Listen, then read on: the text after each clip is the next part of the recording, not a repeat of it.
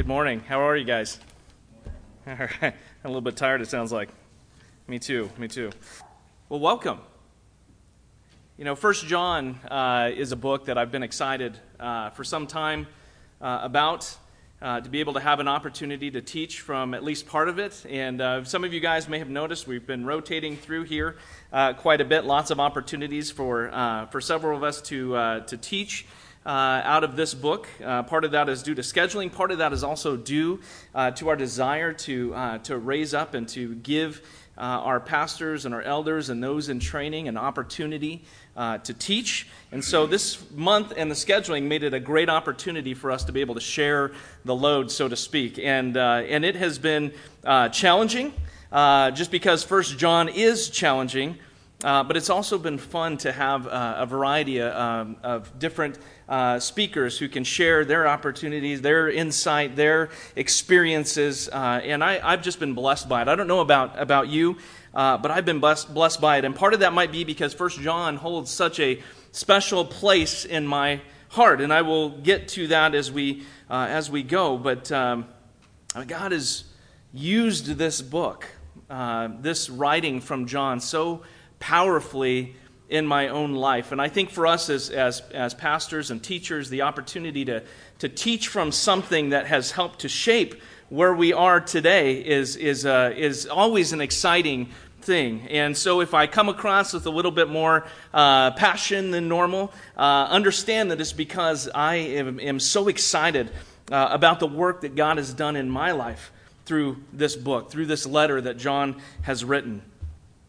It is a privilege for me, a great privilege to have an opportunity to teach today. And so we're continuing through this series in 1 John. Blaine got to kind of open us up. Rory taught us in the park. Last week was Jeremy hitting one of the most challenging and yet one of the most formative sections of 1 John that personally has affected me. And what a great opportunity that was for me. I was in children's ministry last week, so I didn't get to sit in here and listen, but it was such a great thing to go back through this week and to listen to that teaching online. And it's not because it's an easy teaching to listen to. I don't know how many of you guys were here last week. I don't know how many of you have done a study in 1 John, but it's challenging. But I am so thankful for the Holy Spirit and how He uses sometimes these challenging things to open up our eyes and I'll say for me, to literally, I believe, save my life. And so I'm grateful for that. And what a beautiful thing it is to be able to teach and to share some of that with you guys, my family. And I hope it affects you in a similar way. I hope that this season of time, as we walk through and we begin to wrap up 1 John, that we would all be changed, that we would be challenged by the Holy Spirit, and that we, as John tells us, would have confidence about who we are in Christ. That we would have confidence that we can know beyond a shadow of a doubt. We can know that we can know that we can know that we are in Him. What an awesome thing that is. You know, before, I should say, if you're visiting, I also just want to say I'm so pleased that you could join us today. And it's my hope. I see a lot of new faces. I've been gone a few weeks. We've been on vacation. Been in children's ministry. I've only had an opportunity to be in here a few times, but it's just so great to see new faces and to meet new people. And just welcome today. We're so glad that you're here. And before I get into the scripture today, I also just wanted to share with you guys a message that I received yesterday. I think it's timely that we, had an opportunity there to talk about Cynthia and the work that's going on in Nepal. Many of you know that Nepal has a special place in our heart as a church. We've invested time and ministry there. The Lord has opened up doors and allowed us to go. And one of the places that we've gone where we've met Cynthia was in Badur. It's a wonderful community. And as I was there the very first time, just so strongly, the Holy Spirit spoke some things into my heart about that community, about that church even, and the role that it has in Nepal, in the spread of the gospel, in the light that is shining in this dark nation, in this dark country. And And along those lines, I just wanted to share with you guys. I sent from time to time, I communicate with Pastor Dill. He's the local pastor of the church there in Bedour, and I just like to encourage him from time to time, and we'll communicate once in a while. It's amazing that Facebook gives us this opportunity to do this. I get to talk with my brother in Nepal, who lives such a different life, such a different place, such a different set of circumstances that affect their Christianity than what affects ours. But he wrote me this week and he says, "Thank you, brother, for your prayer and encouragement. We have a prayer matter that nowadays our neighbors are so angry towards Bedour Church. They don't want to see church here." I'm using his words. They don't want to see a church here in Bedour, is what he's saying. So they are going to build walls surrounding us. Their plan is to remove the church from this place. Today I preached from the book of Nehemiah and encouraged the members to pray and trust to God, because He will fight for us. We will not be defeated. Please put this matter in prayer and convey my greeting to Pastor Blaine, Pastor Rory, Brother Ken, and other brothers and sisters, to those who know us. Thanks. Let's take a moment and let's just pray. Heavenly Father, we thank you for the church in Bedour and the church in Nepal and the church around the world. God, that you have allowed us to partner with you in what you are doing, in the work that you have started and the work that you are going to be faithful to complete in these nations where so many do not know you. This is not a nation that is open to the gospel. This is not a nation that the government allows us to just go in and to preach. Yet your light is shining. And Lord, we just pray for the church in Bedour. We pray that the believers, Lord, would stand strong in the midst of persecution, that they would love the people who are persecuting them well, that they themselves would lay down their lives in the same way that you laid down your life for us. Lord, that they would not become angry, but they would reach out and love their brothers and sisters. God, we pray for Pastor Dill, that you would allow him to shepherd his flock well. Lord, that you would allow him to have confidence and faith that you will deliver them from whatever may come. And not just for the sake of deliverance, God, but also for the sake that your gospel and your light is shining. And we know the enemy does not want it there. And so, Lord, we pray that you would go forth in the midst of any struggle, any persecution, and Lord, that those who persecute would actually be those, just like Paul, who come to a knowledge of who you are. Lord, we pray for Pastor Dill, we pray for the church, that they would be a shining light of love to a community that does not know you. Lord, we pray not just for protection, Lord, because we know that often you use these difficult struggles in places around the world for your gospel to go forward, but we pray that they would be able to stand strong regardless of what the enemy brings against them. We ask this in the precious name of Jesus. Amen. Well, as I mentioned in my introduction, 1 John has been very formative. I would say it is a letter. The Holy Spirit has used it to radically change my life. I believe that I am the person I am today in Christ largely because of the Holy Spirit's work, and I credit a lot of that to the work that was accomplished in my study and my reading of 1 John.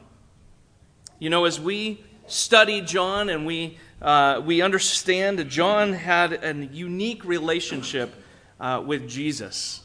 When we read the Gospel of John, who we believe is also the same writer that wrote the letter of 1 John to the churches.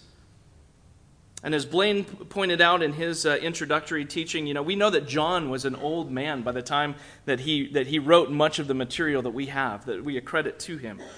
That he may well have been in his 80s, maybe even as old as 90 when he wrote. And yet one of the things that struck me so much about John in his gospel and in these letters is you can tell that John absolutely loves Jesus. You can tell that he had a unique relationship with Jesus. It's evident in how he writes. It's evident in the things that he says and how passionately he defends the gospel. And we're going to get to that, but First John, a lot of First John, we see this it's woven throughout the entire letter, this passionate defense of who Jesus is, this passionate defense. And he says, look, some of these people who are coming against the church, against this false teaching that's permeating this culture. He says, I walked with this guy. We've actually, I've physically, my hands have touched him. I understand that he was both flesh and spirit. And so he writes from a unique perspective as he passionately defends the truth. And if you read John's gospel, you see that it reads a lot like maybe what some might call a love letter, and obviously not in a weird way, but just that John had such a deep relationship with Jesus. We don't know for sure all the ins and outs. We're not always given a great perspective of everything that happened, but we do know that Peter, James, and John spent a lot of time with Jesus. We know that. In John's gospel, he calls himself the disciple whom Jesus loved. He had a deep friendship with Jesus. And that is so evident. So as we read John, it's just helpful to have that perspective. And as we read 1 John, this epistle that he wrote, it's helpful to have this perspective. We see a lot that 1 John, not to belabor this too much, but I think it's so important that we understand in context what's happening. And for maybe some of you who haven't been here the last couple of weeks, John is writing this letter. And as Blaine just kind of alluded to here, it talks a lot about how we can make sure that we are not pretending to be Christians. And by that meaning that we ourselves aren't maybe even self-deceived in what that means and what that looks like. He wants to be clear, and I want to be clear that John is also battling, as I mentioned before, there's some heretical teaching that's going on. Some teaching that some of you might be aware of called Gnosticism. Some teaching that some of you might be aware called Stoicism, I think it was. No, Middle Platonic teaching. And this was a demonic teaching, both of them, that basically denied that Jesus came in the flesh.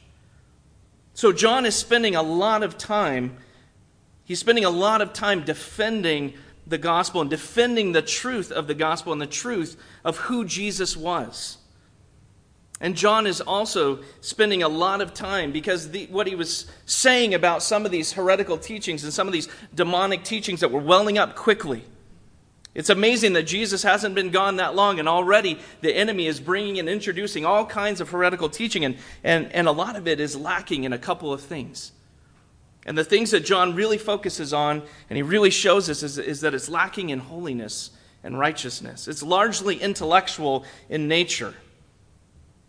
But it's also lacking in love. And he says you can't be a follower of Jesus. We can't call ourselves followers of Jesus and not have love for one another. It's not compatible. It doesn't work. He goes on to describe, he says, the person who has the seed of God in them, the Holy Spirit in them, also can't go on and be continuing practicing to sin. Jeremy talked about that last week. That's just not possible as the Spirit of God dwells in us. And I believe there was a quote from A.W. Tozer that I posted on my Facebook page, and it was so timely. It said that when the Spirit of God indwells in a man, he doesn't allow him to live like the rest of the world. He said, you can be sure of that because the Holy Spirit is dwelling in that man. He will not live like the rest of the world. Now, I want to be careful. That doesn't mean that we won't sin. That doesn't mean that we won't fall short. But it means that we will be changed and transformed. It's my prayer today that this is a message that not only rings true in your heart, maybe convicts you as it has convicted me at times and continues to convict, but also that we would leave here filled with hope because he tells us that we can be assured. He tells us that we don't have to live in fear. One of the great things about following Jesus that many religions lack is certainty. Jesus allows us to be certain in who we are, in our identity. He allows us to be certain of our salvation. Many religions are spent with a lot of time spent trying to appease, trying to do, trying to work, trying to earn. All things that are contrary to the gospel. All things that are contrary to the truth. The message of the gospel indeed is good news. And it's good news for us today. Let's jump in to 1 John. Wow, we're already 15 minutes in here. All right. 1 John 4. We're going to start with verse 1. We're going to read through. I'm going to try to move quickly today because there's a lot to cover. 1 John 4, test the spirits. Starting in verse 1, do not believe every spirit, but test the spirits to see whether they are from God. For many false prophets have gone out into the world. By this you know the Spirit of God. Every spirit that confesses that Jesus Christ has come in the flesh is from God. And every spirit that does not confess Jesus is not from God. And I'm going to add into that, Jesus coming in the flesh is not from God. Because as we discussed, he's talking very specifically and battling this idea of Gnosticism. He goes on to say, this is the spirit of the Antichrist, which you heard was coming, and now is in the world already. Little children, you are from God and have overcome them. For he who is in you is greater than he who is in the world. They are from the world. Therefore, they speak from the world, and the world listens to them. We are from God. Whoever knows God listens to us. Whoever is not from God does not listen to us. By this we know the spirit of truth and the spirit of error. Now we're going to stop there for a second because I want you to notice a couple of things. He talks about testing the spirits. He talks about anyone that confesses that Jesus Christ has come in the flesh is of God, and those that do not are not from God. He talks about the spirit of the Antichrist, which you heard is coming and is now in the world. And if we look around us, we can see that is multiplied many, many times over. As I mentioned, it didn't take very long for Christ to leave the earth, the gospel to start being preached, and immediately for there to be an Antichrist spirit pervasive in the world. Why? Because that's what the enemy desires. He does not desire that people would come to a knowledge of the truth. He desires that they would remain enslaved to their former self, to their passions, to the things that destroy, to death. He wants to keep us in bondage. He wants to keep us in those chains. So John is coming right out and saying, look, this is already going forth. But he says, little children, you are from God and have overcome them. For he who is in you is greater than he who is in the world.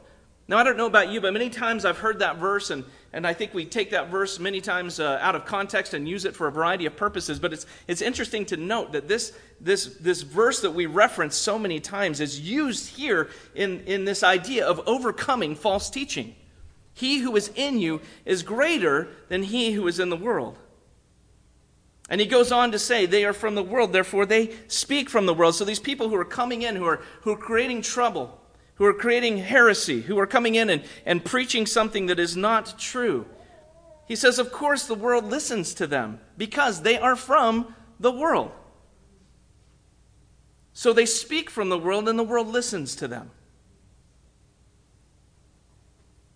And then he goes on to say, we're from God. Whoever knows God listens to us. Whoever is not from God does not listen to us. By this we know the spirit of truth and the spirit of error. Believers, Christians, family, we are living also in difficult times in this regard. Do not believe every spirit is how John starts this chapter. But test the spirits to see whether they are from God. For many false prophets have gone out into the world. Test the spirits. What does that mean? Well, obviously he's talking about the teaching that is going forward and whether or not it is true, whether or not it speaks of the Holy Spirit. And he's already given us tests that we can determine this. He says, look at these people. They teach so many things, but if you're teaching Jesus, you also have to teach righteousness. Anyone who teaches and doesn't teach righteousness isn't from God. He who doesn't live according to the way that we've been given to live, he says, don't be deceived. Those who practice righteousness are from God. Those who do not are from the devil. These are John's words, not mine. He talks a lot about walking in the light, walking in the truth. If we do this, we have fellowship with him and with one another. And the blood of Jesus covers all of our sins.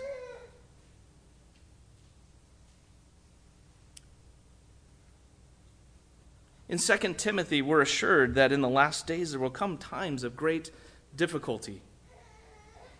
People will be lovers of self and of money, proud, arrogant, abusive, disobedient to their parents, ungrateful, unholy, heartless, unappeasable, slanderous, without self-control, brutal, not loving good, treacherous, reckless, swollen with conceit, lovers of pleasure rather than lovers of God, having the appearance of godliness, but denying its power.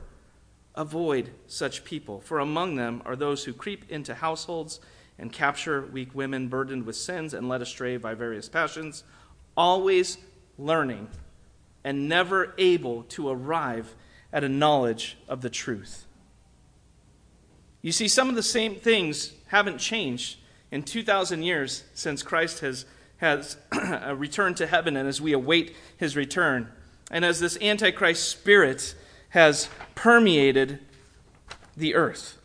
And it's increasing so much in our day, in our culture, as I watch so many people that I know and I love walk away from truth. You know, the world likes to talk about Jesus. And so did these believers, or these people who were speaking to the believers in the church about Jesus, but they weren't talking about the same Jesus. They weren't talking about the Jesus that came in the flesh. So how is this applicable to us?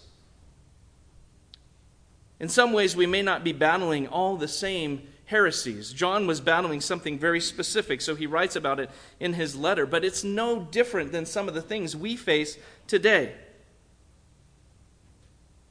The world's Jesus. I think it's important that we address this. The Jesus that the world likes to reference and to talk about is a Jesus that loves, but not a Jesus who calls men to follow him or to righteousness. It's a Jesus who eats with sinners, but not a Jesus who sets them free and calls them to holiness. It's an accommodating Jesus who turns a blind eye to sin, or worse, if you listen to many of these teachers, approves of it. Not a Jesus who tells men to cut off their hand or pluck out their eye or go and sin no more. They do not love the Jesus who tells them to deny themselves, to take up their cross, and to follow him.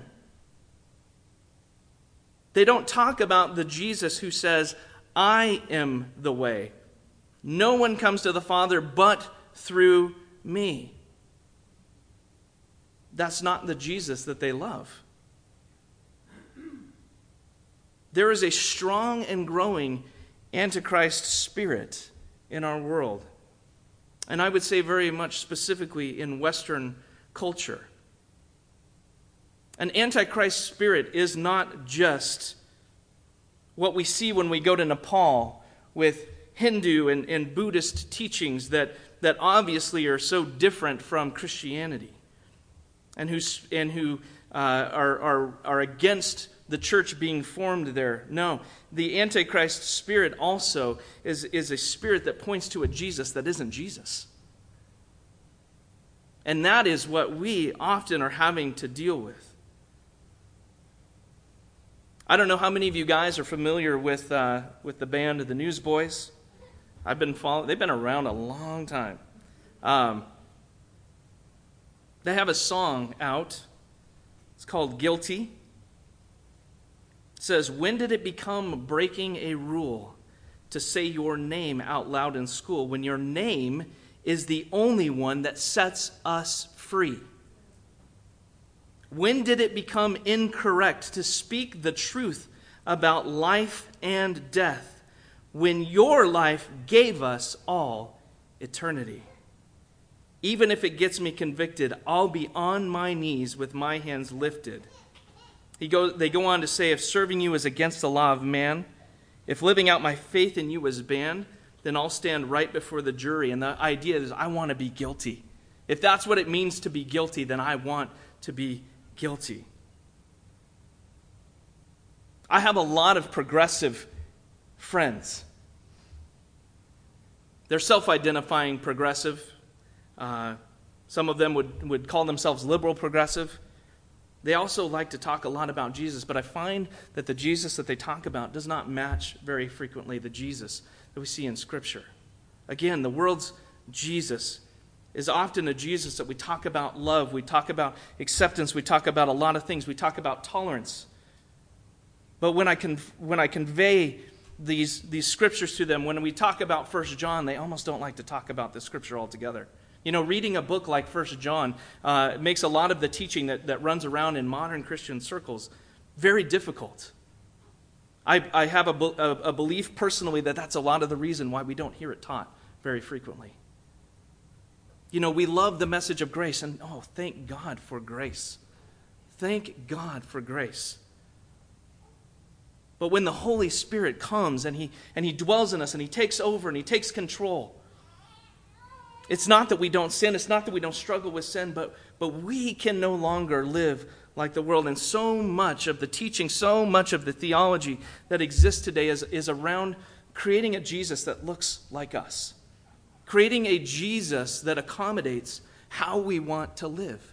It's not about us being in conformance with His teaching and His commandments. We want Him to be in conformance with whatever passion, whatever desire, whatever we want. That's not the Jesus of Scripture. But friends, that is the Jesus that so many are teaching. And this Antichrist spirit seeks to remove Jesus from the public square. I don't know if you've noticed that. But many of my liberal progressive friends are quick to talk about separation of church and state. Every time we talk about Jesus in the public square, every time we talk about the issues that are facing believers with regard to their faith. And there are many of them. You don't have to read much through the news on any given week to see that there is a challenge against believers and living faith and living righteously and living out the convictions of their hearts.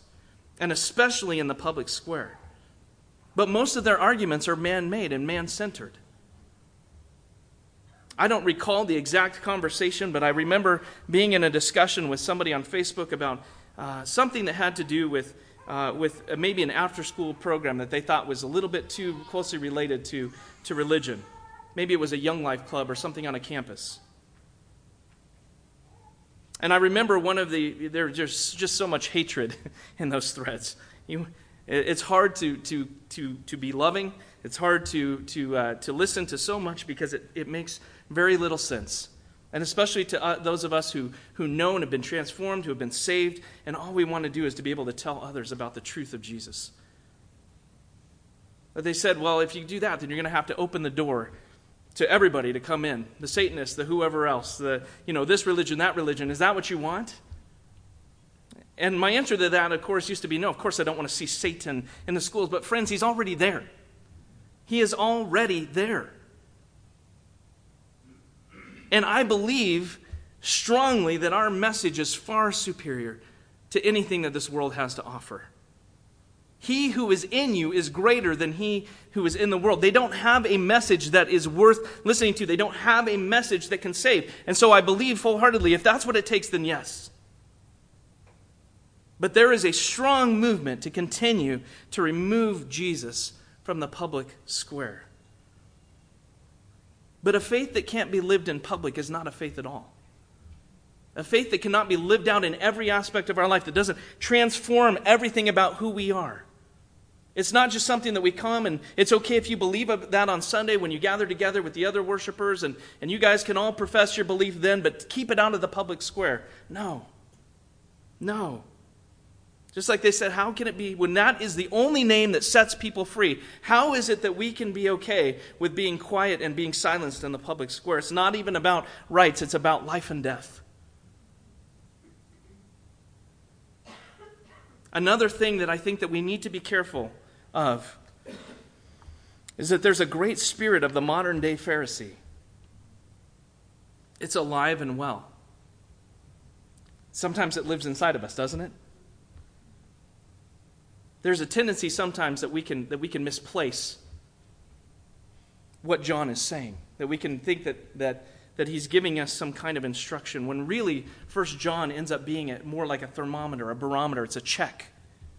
John is giving us some tests to say, you claim to be of God, but are you? Here's how you can know. It's easy for us to begin to trumpet righteousness as if that is something that we can work up in and of ourselves. That we give people a list of things to do, a list of things not to do, and that's a lot of the view that people have of the church. That may be the view that some have of this church. We must be careful that we're not giving people just burdens to carry. We need to be giving people Jesus. He is the one who sets us free. He is the one who enables us to do this. It's His grace, it's His love, it's His example that we follow. It's the Holy Spirit in us that empowers us to do and to live righteously. It's the Holy Spirit in us that empowers us to love, and we're going to get there in a second about love. But I want to bring this. This is something that the Lord laid on my mind and on my heart a few years ago, actually. It's funny, I don't know why. He seems to do this in the shower. Take a shower, and maybe it's just because it's the one quiet place in our house with 5 kids and dogs and everything else that... But he spoke to me, and he said that the modern-day Pharisee isn't just what we often think of. You know, because this group of people who are teaching a lot of this false teaching, and it's pervasive. A lot of it is about somehow coming against those who are righteous, as if righteousness is the problem. Righteousness is not the problem. Self-righteousness is a problem, but righteous living is not a problem. John tells us those who practice righteousness are of God. Those who do not are not.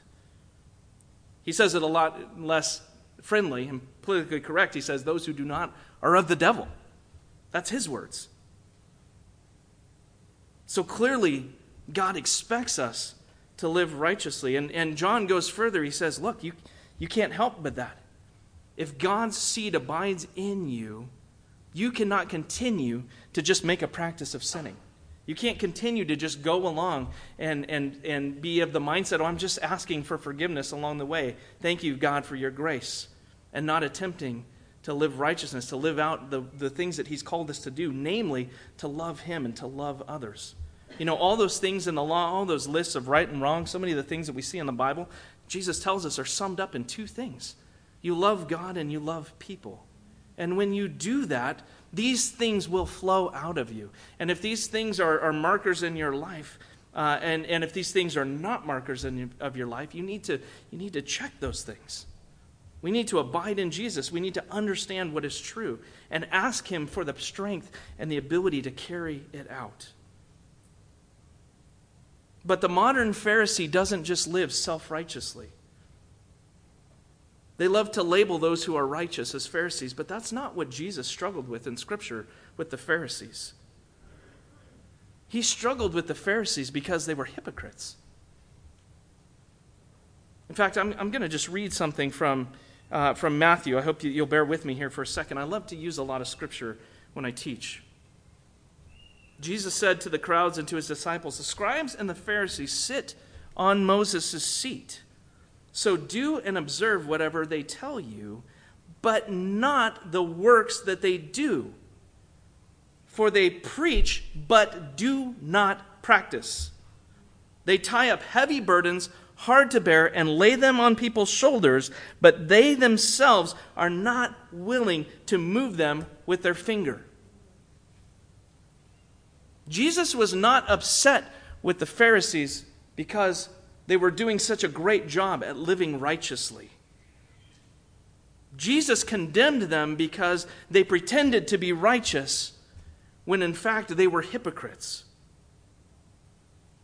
And he goes on to say, "Woe to you, scribes and Pharisees, hypocrites, for you shut the kingdom of heaven in people's faces, for you neither enter yourselves nor allow those who would enter to go in. Woe to you, scribes and Pharisees, hypocrites, for you travel across the sea and land to make a single proselyte, and when he becomes a proselyte, you make him twice as much a child of hell as yourselves."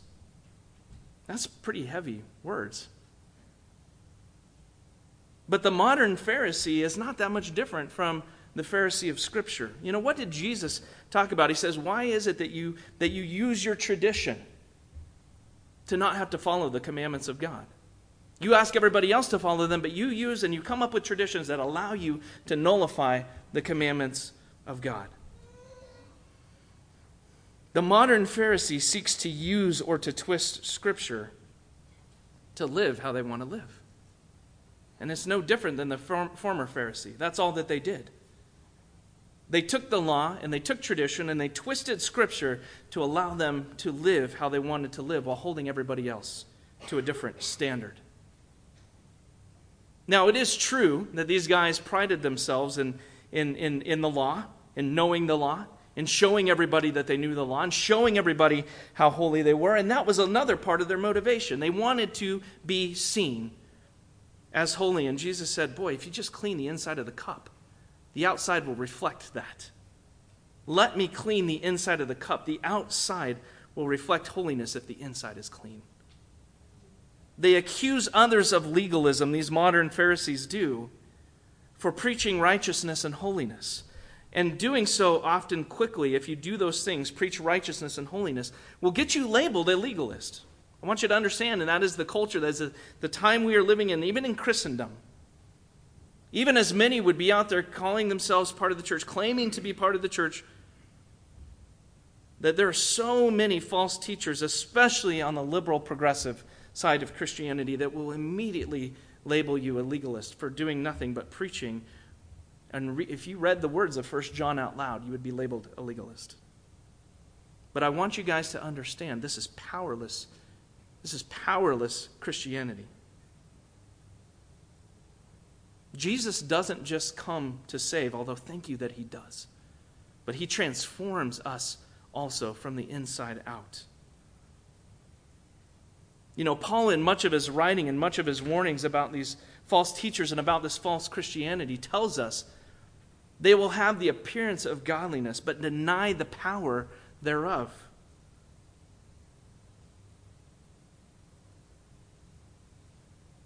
The Holy Spirit and the transformation that happens in a life is the evidence of the power of God at work. Just revisiting that quote from Tozer before we move on. The Holy Spirit never enters a man and lets him live like the world. You can be sure of that. There's some more I want to say about that. We'll come to that at the end. But I want to move on.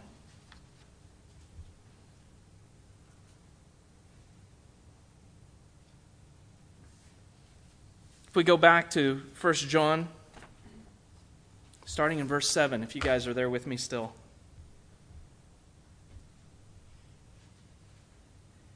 This is the other test that we're given, that John gives us. He talks a lot about loving our brother. He uses this test of love to help talk about these differences between those who are heretics and a lot of this false teaching that's permeating this time, and those who are true, those who are genuine. I don't know about you, but I want to be true, and I want to be genuine. And that doesn't imply perfect. Please don't hear that that's what I'm saying. This should not leave us condemned. This should leave us filled with hope, because we can be true. Beloved, I love this. This is getting to the heart of what's on my heart. Beloved, let us love one another. For love is from God, and whoever loves has been born of God and knows God. Anyone who does not love does not know God, because God is love. I'm going to stop there for a second, just relate this back. It also says, God is light. In him is no darkness at all. Then John's giving us this picture, saying, God is love. So if we are walking in the light, if we have fellowship with light instead of darkness, and God is love and God's seed abides in us, then what John is saying, if that is true and that is genuine and that is something that is being developed in us, then we also ought to love, correct? That is one of the gauges, that's one of the barometers, this temperature, this measurement that we have that we can look at and say, am I loving? Am I genuine? In this, the love of God was made manifest. He's going to demonstrate this for us. That God sent His only Son, Jesus, into the world so that we might live through Him. In this is love, not that we have loved God, but that He loved us and sent His Son to be the propitiation for our sins. Beloved, if God so loved us, we also ought to love one another. No one has ever seen God. If we love one another, God abides in us, and His love is perfected in us. Did you catch that? God is giving us the greatest demonstration of love. He said, look, you didn't even love me, but I sent my Son for you. He is the propitiation for your sins. So as we are walking through this life and we know that we will fall short, probably daily, as we sin, I love how in chapter 2 he says Jesus is our advocate. He's already there at the right hand of the Father. And as the accuser comes and says, Aaron this, Aaron that, Joe this, right? Mark this, Blaine this. Jesus says, no, you see me, my righteousness. That's been imparted to them. You see, that's the beauty of this walk. And we're not called to be perfect, but we are called to be holy. We are called to be righteous. And none of us in our own ability, our own strength, on our best day can accomplish that, but God, but Jesus, but His sacrifice, but the power of the Holy Spirit living in us. Did you catch the test? Anyone who does not love does not know God, because God is love. So it's impossible for us to walk around, and this is what he was addressing with this heresy. All these people say, I know God, I know God, I know God, and this is what we're facing too. There's so many people out there saying, I know God, I know Jesus. But one of the tests we can immediately look at is, do you love? You know, I've come to a place in my walk, I don't even like calling it walk anymore, in my relationship with Jesus. In this intimacy, in this abiding, this relationship with Him. I used to read a lot of books, a lot of different authors, a lot of different subjects. I wanted to learn. I wanted to gain knowledge. I really wasn't that much different than some of the people that he's talking about here. There's a lot of people out there who understand or try to understand God intellectually. There's a ton. My Facebook feed is full of armchair theologians constantly spilling their ideas on God. But the ones that I listen to and the ones that I read no longer are just everybody who writes a book. Even if it's something that maybe I've thought about in my own mind, like, yeah, that sounds like a good idea, or that, and it's not that I'm not unwilling to read, but I'm very careful because Paul tells us that the time is short. The days are evil. Live with the best use of your time that you can. And I've found that if I'm going to take time to read things other than the Scripture that help me to understand it, to help me to understand God, then boy, I'm going to look to people who I see living it. I'm going to read from the authors who I look at their life and they demonstrate that they believe this with all their heart because this is how they live. It's what defines their life, and they're marked by love. Love isn't words. It is. We can say loving things to people, but love is much bigger than that. Love is lived out in what we do, what we practice. These guys here in Scripture were full of words, and John says, yeah, but you do not love. You do not walk according to God's command. In fact, you set that aside to do what you want to do, to live how you want to live. He says, no, that's not the mark. That's not the mark of the Holy Spirit abiding in you. So I've made it a personal challenge to be careful about who I listen to. You know, there's a lot of teaching out there these days on the internet, and a lot of it is good. But there's a lot of bad teaching too. And so to help me, to keep me close, I've made it an effort to listen to those who I see so strongly the evidence of God in their life, not just their words. And you know, that's one of the beautiful pictures about the local church. It's one of the beautiful pictures about this body, about us, is that we come together and you get a chance to listen and you can say, yeah, these are people who love me, or no, they're not, and I'm going to run and go the opposite direction. If we do not love, we are not true. Now, that doesn't mean that we won't fall short. Listen, I struggle with loving people. I struggle with loving you, just as you struggle with loving me. But our lives should be marked still with a growing love for one another. I've been thankful to be a part of this church since 2008. And I've watched God continue to work this out in us. Do I think we've arrived? No, not at all. In fact, just this week was just convicted by so many things in my own life about how I love this body. But thank you, Holy Spirit, for doing that. Thank you for continuing to grow me, to show me where I fall short so that I can learn to love better. And we can learn to love one another better. And the world will look at us and say, we know they are his disciples because of their love for one another. You know, it was kind of neat. It's a neat testimony. I have nothing to do with it. But it's kind of neat when your daughter's teacher, my wife had a chance to meet with them for lunch, just to hang out and have time together. And she just was encouraging her to maybe come and visit the church. And she said, I hope you don't think I'm just having lunch with you because I want you to come and visit the church. We really, we love you. We love how you've been with Jesse this year. And but it was just neat to have this testimony that said, the one thing that's great that we've been able to see in your family, and not me, I have not been there, just talking about Stephanie and our kids. She said, you guys walk what you believe. She said, there's so many places and so many people saying a lot of things, but I don't often see it walked out. I don't see it demonstrated. That's a great testimony that I hope we hear more and more and more, not because we are looking for credit, but because we understand that there's a world that's lost and it sees genuine love. Not the love, the world's version of love, God's version of love being lived out through us as we attempt our best that we can through his power, through his grace, through the Holy Spirit to love one another.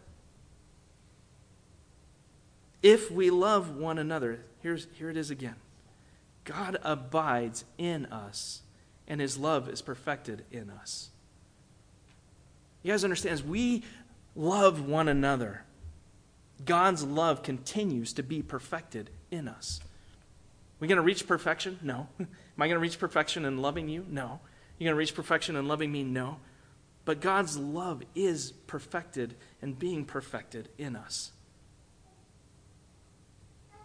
if we love one another. He goes on to say, by this we know that we abide in him and he in us, because he has given us of his Spirit. And we have seen and testify that the Father has sent his Son to be the Savior of the world. Whoever confesses that Jesus is the Son of God, God abides in him.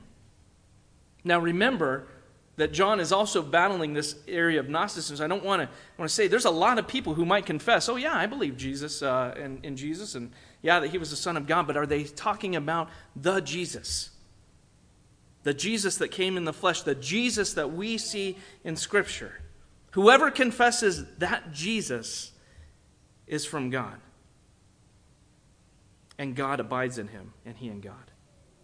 So we have come to know and to believe the love that God has for us. God is love, and whoever abides in love abides in God, and God abides in him. By this is love perfected with us, so that we may have confidence for the day of judgment, because as he who is so also are we in this world. Because as he is so also are we in this world. There is no fear in love, Let me say that again because it's important that we catch this today. There is no fear in love, but perfect love casts out fear. For fear has to do with punishment, and whoever fears has not been perfected in love. We love because he first loved us. So again, we're seeing the motivation here. We're looking. The motivation is Jesus. We weren't the ones who initiated love. He was the one who initiated love. And he showed us. We love because he first loved us. If anyone says, I love God, and listen, and hates his brother, he is a liar. For he who does not love his brother, whom he has seen, cannot love God, whom he has not seen. And this commandment we have from him, whoever loves God must also love his brother. You see, those two are inexplicably linked, right? We already talked about the two great commandments, right? Love God and love one another. You cannot make the claim to love God if you do not love others. That's what John is saying.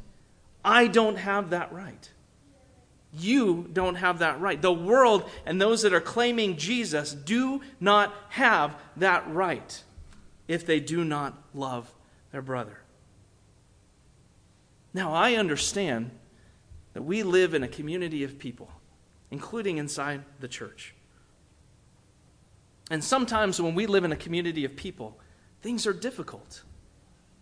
God's love is perfected. Our love is perfected by spending time with one another.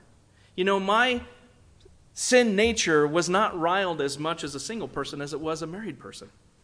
How many of you guys can identify with that? You brings two sinners together, and instead of me being able to live how I want to live, the way that I like to live, all of a sudden Stephanie is like, what? You just left that on the floor, and I just folded the laundry. What are you doing?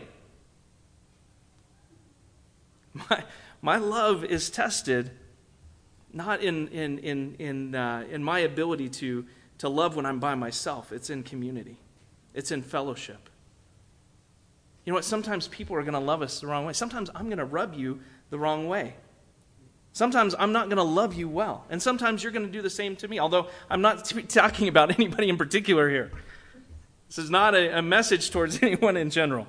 In fact, I feel blessed. I was talking with Melvin yesterday. We had a great time of fellowship, and you know, that was just something the Lord's like, man, go love on your brother. And he lives quite a ways out of town, and he's not able to come in and fellowship as much as he would like, especially in this season. For those of you who don't know, Melvin had a heart attack and a health issue, and he's been recovering. And a bunch of guys from the church went out yesterday and were able to show him some love. Mow the lawn, spend some time, barbecue. I missed out on that part. I always miss out on the food. But I got an opportunity to go up, and we just had great fellowship and conversation, just being together. You know, in doing those things, that is how love is perfected in us. And I got to share with Melvin that, you know, it's great. I feel it's a gift from God sometimes, and I'm going to get to this in a second, but you know, a lot of things just roll off my back. It's not, I don't take offense to a lot of things. I don't get wounded too deeply too often. So don't worry too much about that. But that's also been a detriment at times in my life because I wasn't always loving when I thought I was loving. You see, I talked about 1 John helped shape my story, and I just want to touch on that as we close. Because my story was I had to hit a low point in my life, as many of us do, for Jesus to really take hold and take control, for the Holy Spirit to really be able to do his work. I don't recommend having to be at your lowest point. It's not fun. It's not the way but so often it is the only way sometimes that God can get through all the noise and all the other things that are going on to get to us, to get to our heart. And I think that he used those things literally to save my life. You know, I was walking in a season of knowing that I had grown up in the church, of knowing that I felt like God had a call on my life in many ways. But walking in sin and walking in, and what I say, just practicing sin, what we talked about, what John talks about here, and also about this issue of love. And God got a hold of me, and I've likened it many times to this idea of a house that had a faulty foundation. And he said, look, the structure that you're building on this is not going to last. You cannot be in ministry to people. You cannot carry my name forward in the condition that you're in. One, you'll tarnish my name. There's a very real danger that you will tarnish my name before the world. And the other part of that is you can't genuinely call people to something that you don't do yourself. You can't claim to be full of love when you don't love people. That really shook me hard. You know, it's a sobering thing when the Holy Spirit reveals to us our condition, is it not?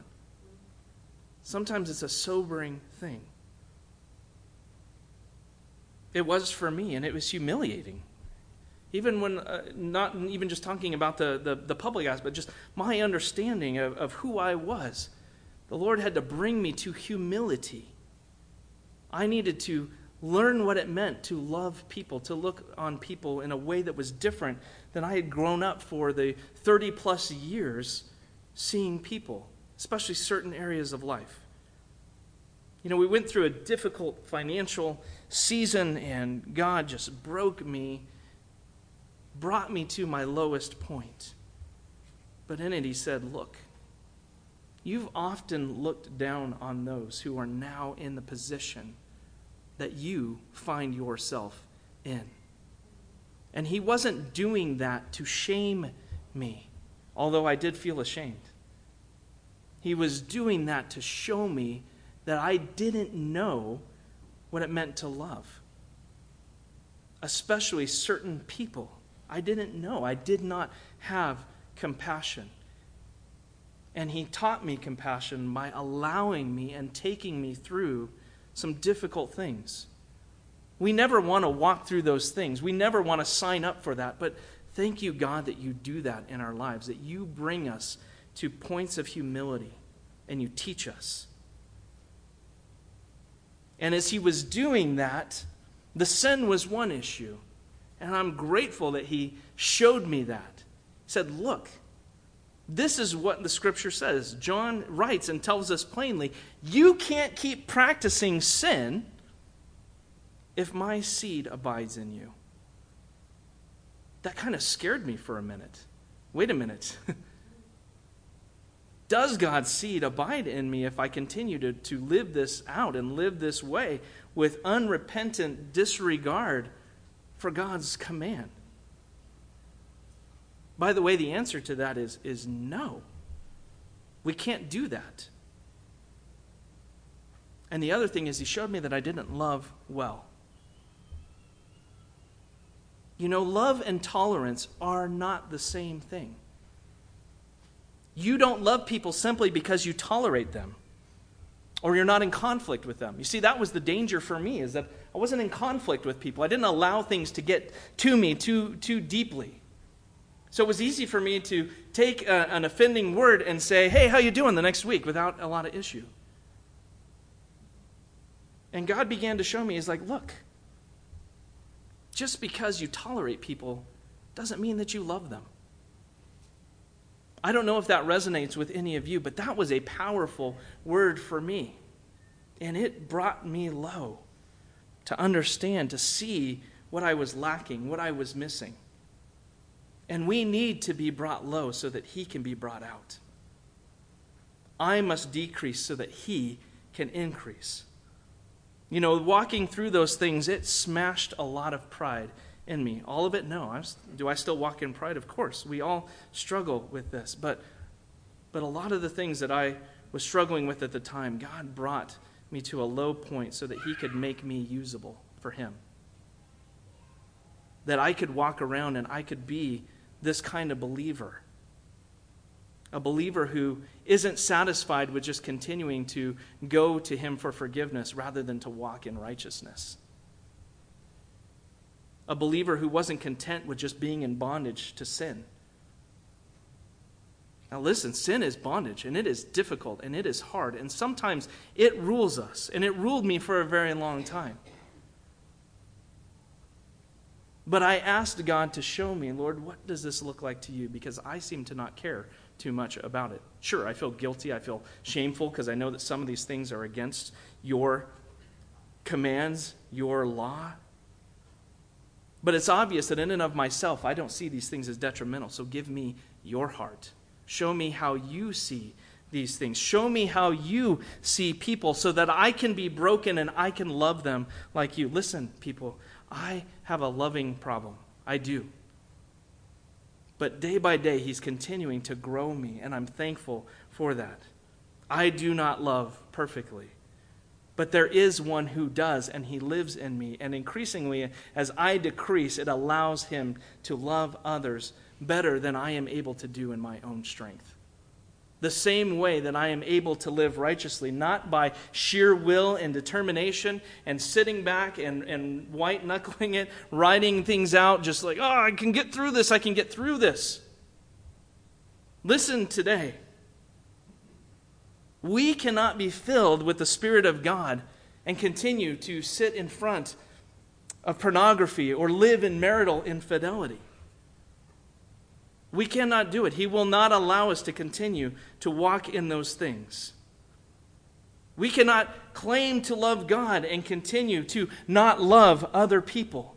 He won't allow us to do that. And in fact, he gives us 1 John as such a beautiful testimony to make sure that we are not satisfied when we are doing so.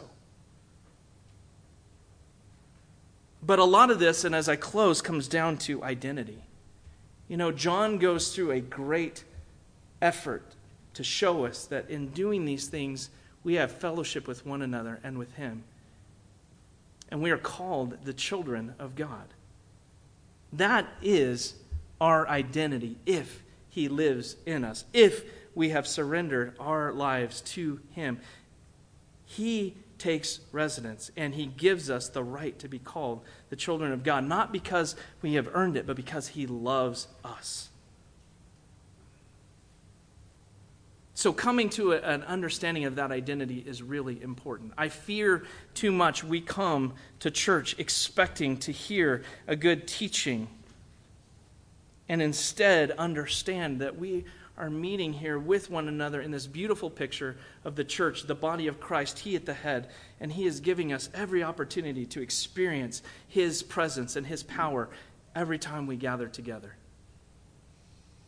I know that's me. I'm always looking for a good teaching. Don't remember, I love to learn. I love to, but it should enhance our relationship with God, not simply define it. There's so many people running around and they're like being tossed to and fro like a wave with every wind of doctrine that they hear. Oh yeah, that sounds good today. Oh, this sounds good. And they don't have any firm foundation because they have no relationship with Jesus. And where does he say this will come from? And this is the kind of the crux. He says it comes by abiding in God.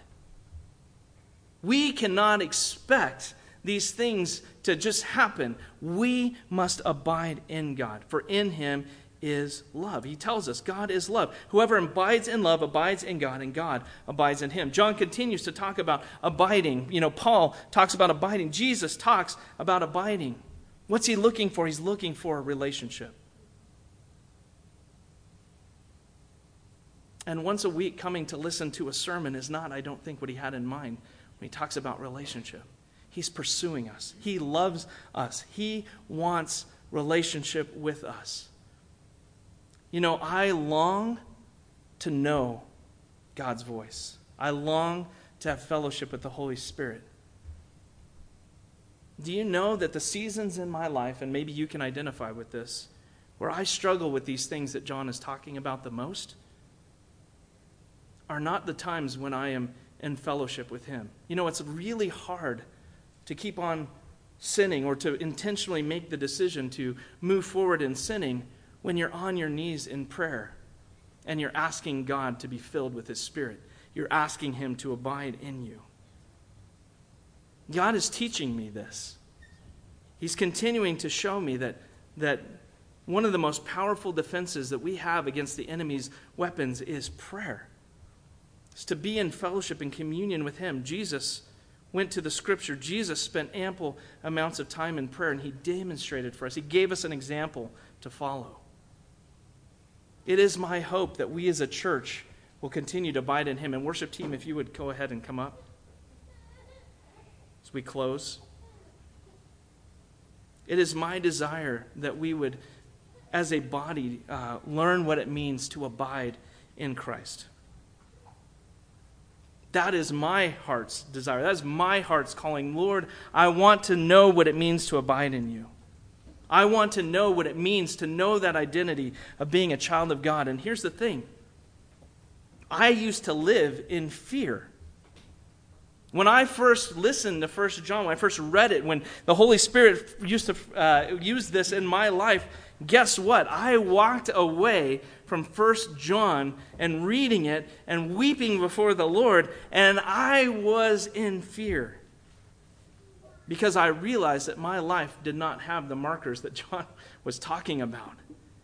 And as I said, that kind of scared me a little bit. It scared me a lot.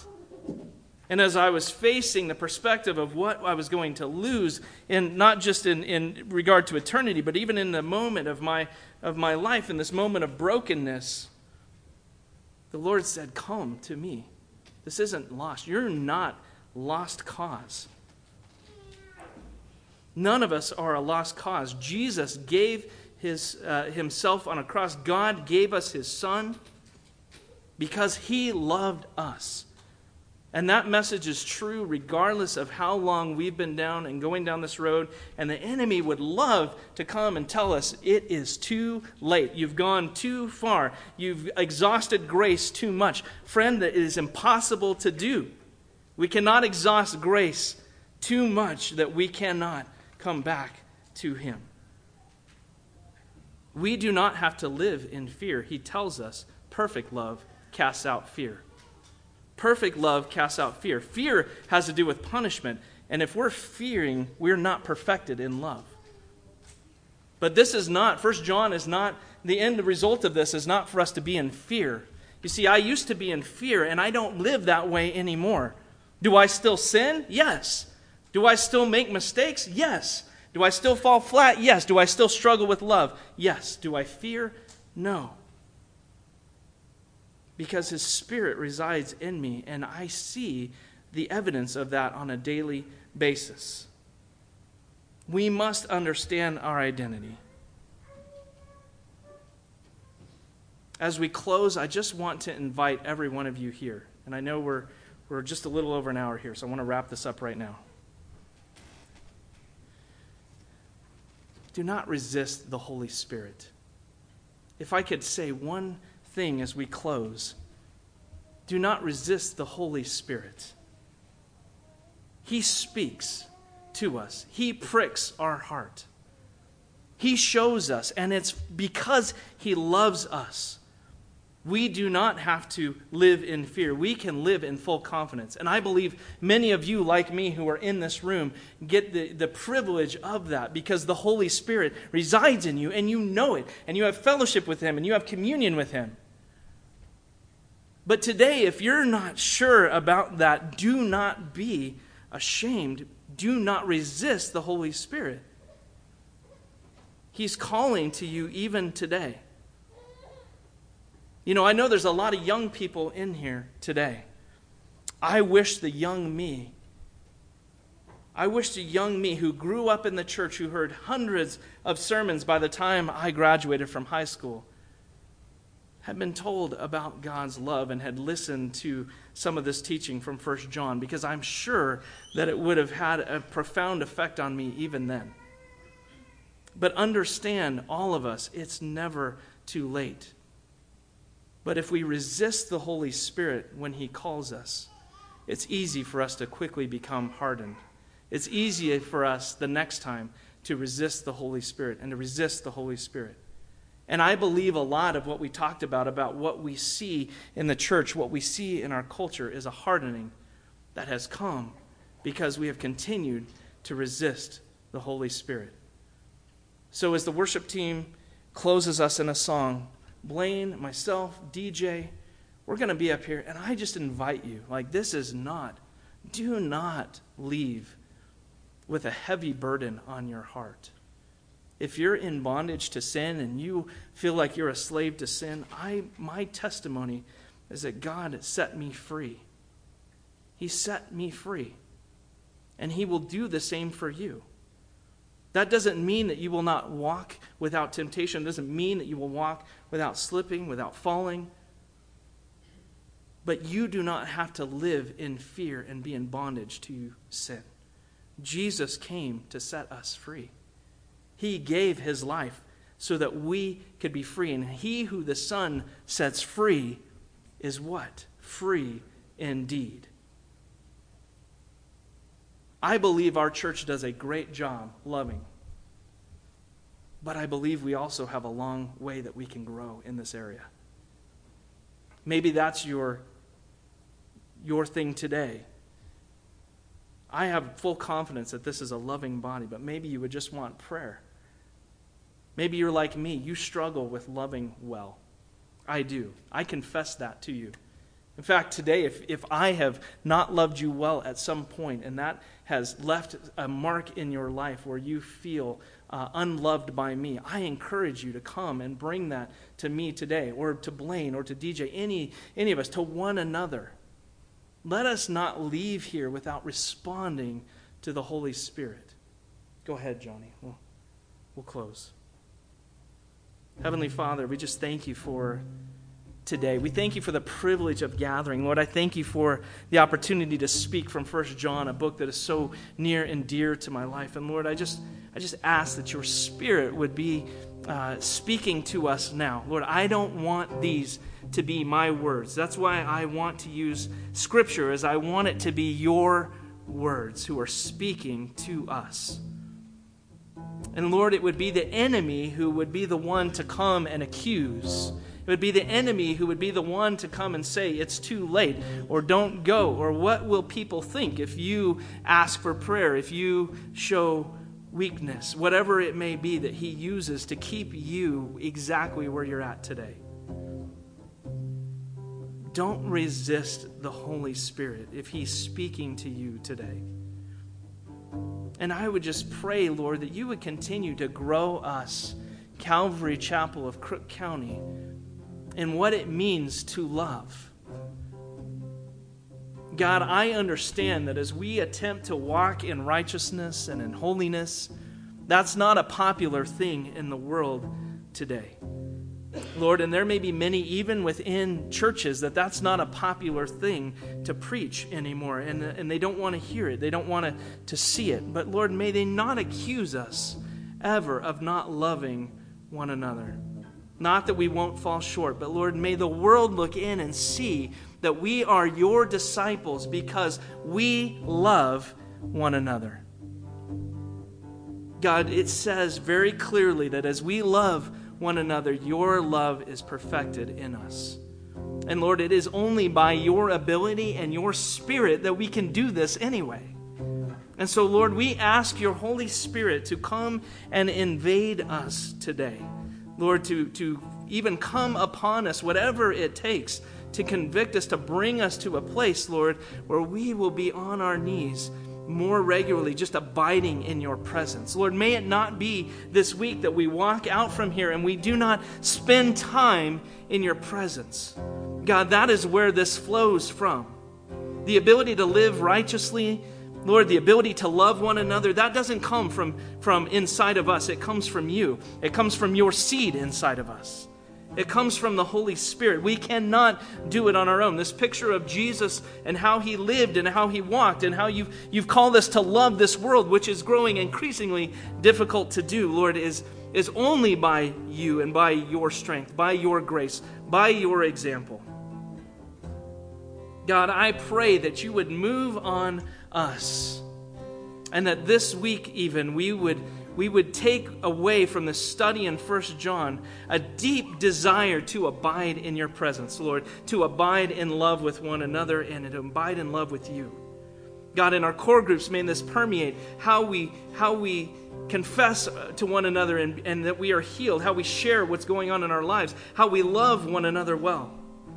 God, may this affect our groups that we meet together, 242, Lord, where we just gather in fellowship. But may we not neglect the gathering together, Lord, that we would be able to love one another and learn from one another in the context of life. Lord, there's so many things to be busy with, Lord. May we make the time, may we set the time aside to spend with you before anything else, that we can do those other things well. Lord, I am not a good husband. I am not a good employee when I am not abiding in you. It may look that way to the world, but I am not effective in the things that you have called me to do when I do not abide. Lord, I know this may be as much a message for me. Maybe you're speaking to my heart more than any other. But God, I desire to be in fellowship with you. You know, we look and we see, and I talked about even these men that I listen to that show the love of God, and the one thing that's in common of the men that I respect the most, of the women that I respect the most, is that they were people of prayer. In the scripture, we see that when you touch a nation, when you touch a people, when you touch a church, Lord, whatever the case may be, you go and you look for praying men and women, that they would be willing and ready and able to do your work. Lord, I pray that that would be us, both individually but corporately, Lord, as a church, that we would be a praying church, an abiding church, that when you look around and you say, who will do my will in Prineville, that you would see a church and a people who are ready to go out and to love, because your love has been perfected in us as we love one another. Lord, that we would be good examples of who you are and be able to have testimonies of freedom because we're spending time and abiding in you, and your Spirit is teaching us these things, and that you are setting us free. Lord, I believe there are people who are here in bondage to sin today. I know I sat for years under teaching, and instead of being set free, I left condemned and shameful because the enemy used it when your Holy Spirit was calling me to come and lay it down at your feet and lay it at the cross. God, you have called us to be holy, but we know that we can't do it. And some of us know that right now. These things that are in my life, I can't do it, Lord. I need you. Lord, to love well, we know that we can't do it because we're not doing it already. We need you. So today, if that's you, I would just invite you to come. Take a moment to respond to the Holy Spirit. Allow us to pray from you. If you are sick and you need to be touched today, come forward. Ask for prayer. Let the elders lay hands upon you and pray. And let that time and let the Spirit lift you up. God, we need you and we need one another. I need you, God. And I need these people who are right here in this building, in this place. You have set us apart from the world. There's a marked difference between the believer and the non-believer, and it's growing by the day. Lord, may we be solid in your truth. We won't know how to avoid the errors that are so rampant if we don't know you by spending time with you. God, may we be a church that is marked by abiding in you. We ask this today in Jesus' precious and holy name. Amen.